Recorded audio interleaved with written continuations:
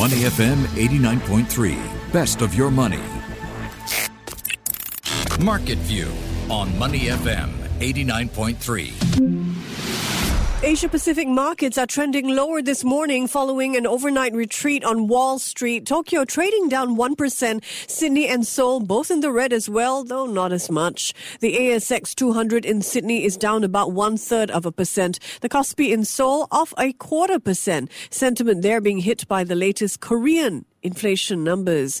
Joining me now as we break down all the market action. How is Tuesday looking, Ryan Huang? Looking good, Michelle. All right, wonderful. Let's kick it off.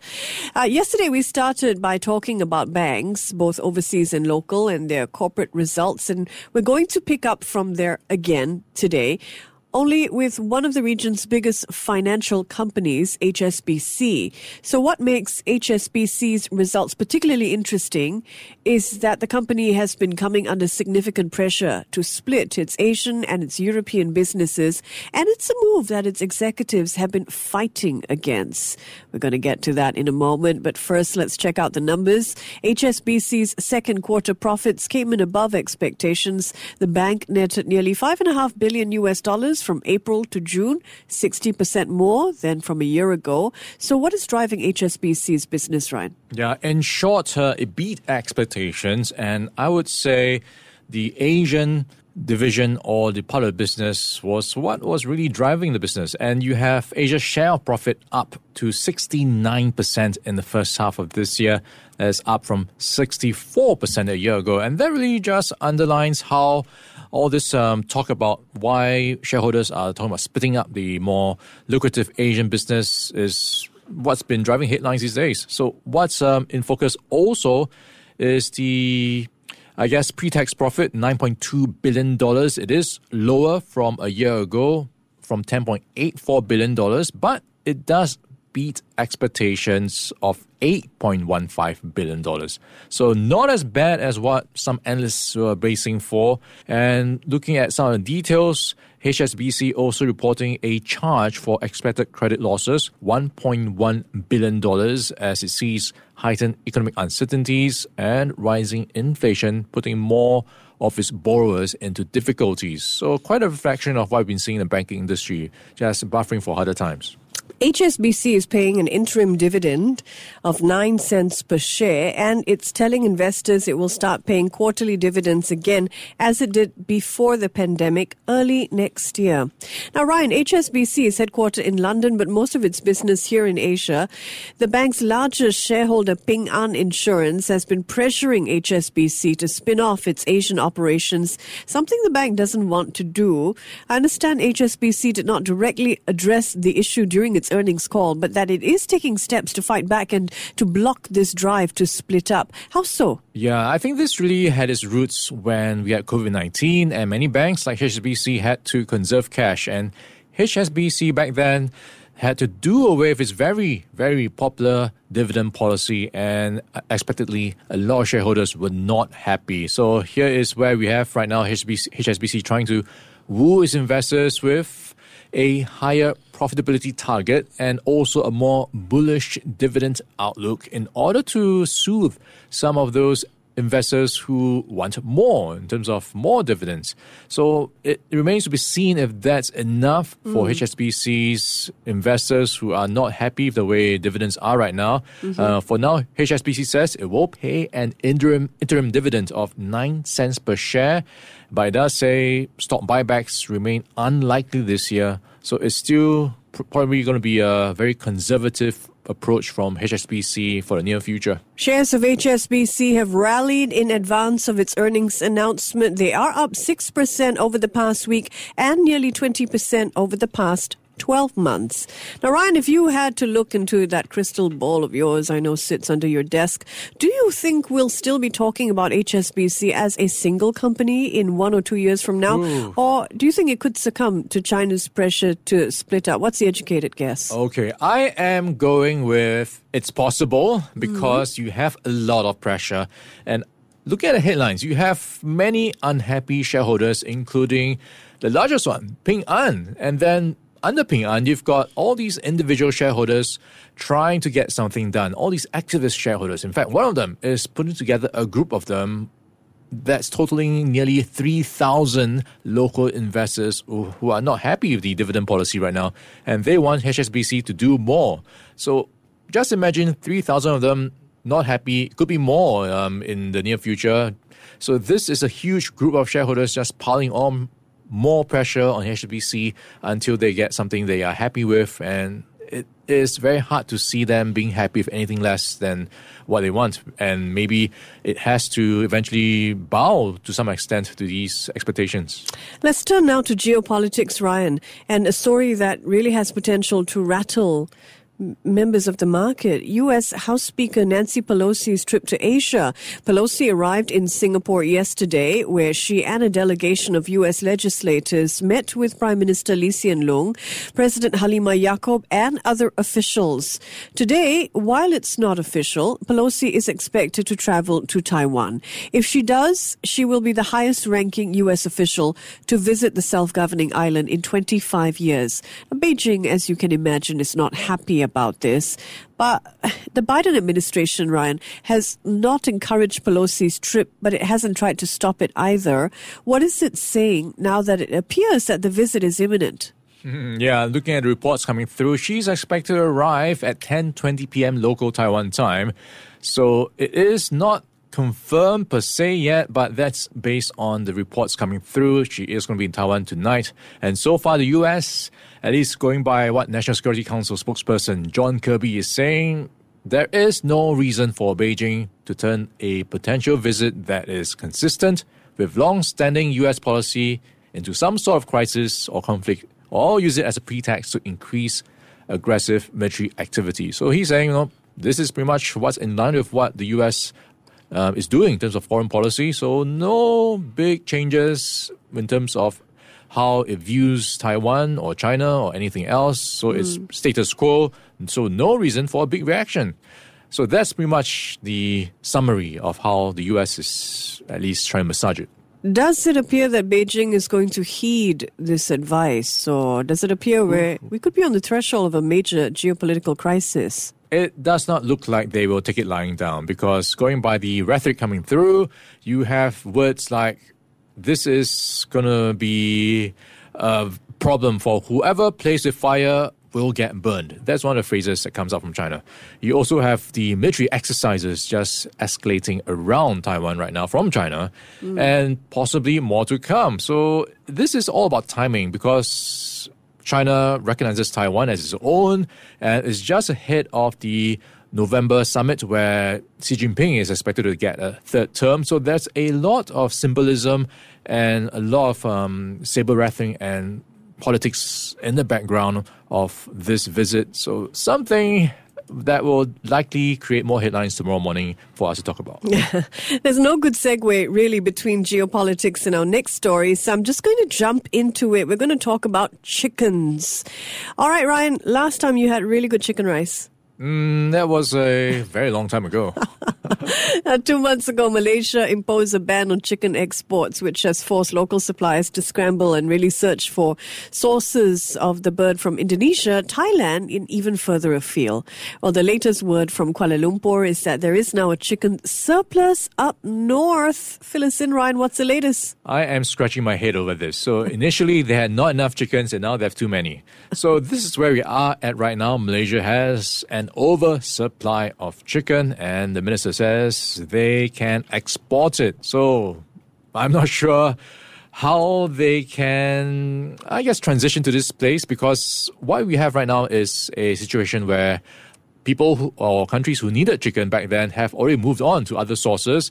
So it might be a tough one for Malaysia to get back some of that market share without any trade-offs.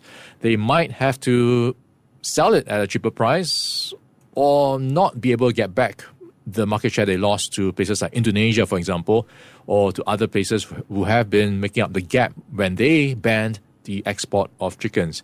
But I think what's also worth noting is Malaysia itself, the supply situation is going through a bit of a flux right now because of the cost of raising chickens, the cost of labor on those farms. So it might not last very long, this oversupply situation, if the farms in Malaysia are not sustained or are not sustainable. So it remains to be seen if this oversupply situation will last long. Wow. Moving the supply and demand levers of chickens. We'll continue to keep an eye on that and how the story evolves in Malaysia. Time now for more corporate news. And for this, we turn to up or down. Time to play, Ryan. Are you ready? Let's go. PepsiCo. I'm going for up. That's in the news. PepsiCo for buying a stake in fitness drink maker Celsius for $550 million, 8.5%. So this will give it some synergies in the sports drink space. Yeah, I'm going to go with up on the back of that deal as well. $550 million US stake in Celsius. That's an energy drink maker. All right, so up for PepsiCo. Next, let's look at the electric car maker Nikola. All right, Nikola, I would go with up. It has struck a deal to buy struggling battery pack supplier Romeo Power for $144 million. So this is at a 34% premium above Romeo's closing price. So I guess a bit of vertical integration does help with the entire business model. Yeah, so Nikola acquiring that battery pack supplier, Romeo Power, gives it greater control over a key part of its supply chain. So that's going to be an up for Nikola, at least in my books. Boeing's going to be an up for me, so they have cleared a hurdle with the FAA to restart the deliveries of the 787 Dreamliner. So these have been pretty much halted since late 2020, and you've got many airlines lining up to get a piece of the 787 now. Shares of Boeing jumped 6% overnight on news that it did clear a key regulatory hurdle and can begin delivering those 787 airliners to its customers again. So it's an up for Boeing. Its stock has now risen by more than 20% over the past month. For the year, though, Beijing shares still in negative territory. Let's look at Pinterest. Pinterest is going to be an up for me, but it's a case of glass half full and half empty. Okay. So you've got the latest earnings missing on the top and bottom lines. It also gave weak guidance, but the bright side of things is it was not as bad as what many investors were bracing for. So we saw the monthly active users declining by 5% from a year earlier to 433 million. Analysts were expecting a steeper drop to 431 million. So all in, not as bad as expected. And you also have one of the key investors, Elliott Management, confirming it's pretty much still liking Pinterest and has a strong conviction in Pinterest as an investor. So that's shoring up the confidence behind Pinterest. Yeah, and if we look at Pinterest shares in terms of glass half full, Pinterest shares have surged more than 20% in after-hours trade following that earnings report. Some read it as solid because it indicates that its subscriber and sales numbers are resilient. 20% is quite a jump. So up for me. For Pinterest, let's turn now to the Indonesian tech giant Bukalapak. I am going up, and this is with the e-commerce giant swinging back to black. $577 million in the first half of this year, back from a loss the same period last year. So back in the black for Bukalapak. Yes. Good for the Indonesian e-commerce company, reporting second quarter revenue more than doubling year on year. Let's look at oil prices, Ryan. Okay, I would go with down. So this is with oil prices drifting lower off the back of a couple of things we've been seeing in the past few days. First, it was the weaker demand that we've been seeing in the manufacturing space from China over the weekend, surprise contraction. And overnight, we had the U.S. manufacturing gauge also coming down to its slowest pace in nearly 2 years. So that is with the ISM manufacturing index at around reading of 52.9. So that is just showing how sentiment is slowing down in some places and weighing on the demand outlook. For the first time in nearly 2 years, oil prices have dropped 2 months in a row. So, yes, weak factory data from China has encouraged the selling. A barrel of West Texas crude now selling for $94. Brent crude, though, is still at the $100 mark. I'm going to turn to Singapore now. The Straits Times Index started August off on a positive note. The Blue Chip Index jumped nearly 1% yesterday to 32.38. Jardine Cycle and Carriage was the biggest gain, gainer among the blue chips. So what's the picture like this morning? How is the STI performing? All right, let's check in with the Straits Times Index. You've got markets right now just above water by 0.04%. 3,239. And looking at the 30 constituents, you've got slightly more red than green right now. At the top of the table, though, what we have right now is Jardine Matheson Holdings up by 3.1%, followed by Jardine Sakkan Carriage up by 0.8%, and OCBC Bank up by 0.7%. And what's worth watching today, you've got a couple of companies. I think zooming in will be Great Eastern Holdings, which is under OCBC. They have posted a net profit of $282.9 million. That is 22% higher from last year, and mainly due to the insurance business, which grew 19%. Let's take a look at Great Eastern right now, and it is in the green by 0.2% at $19.49. All right, one last story before we go, and one that is potentially bad news for our Australian friends. The price of beer has jumped up, down, under, or as Bloomberg puts it, Australian drinkers have woken up to a hangover. Inflation and a quirk in the tax system have sent beer prices in Australia spiraling. Now that is froth you don't need. Ryan, what happened? How much does it cost? 15 Australian dollars a pint. That's pretty hefty.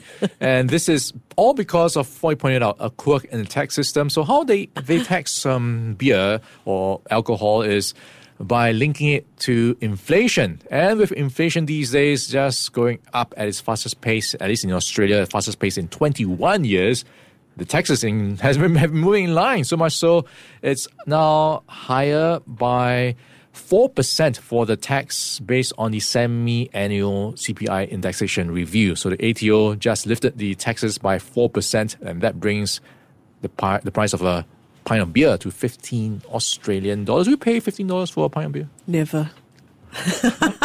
Drink something else, like Pepsi.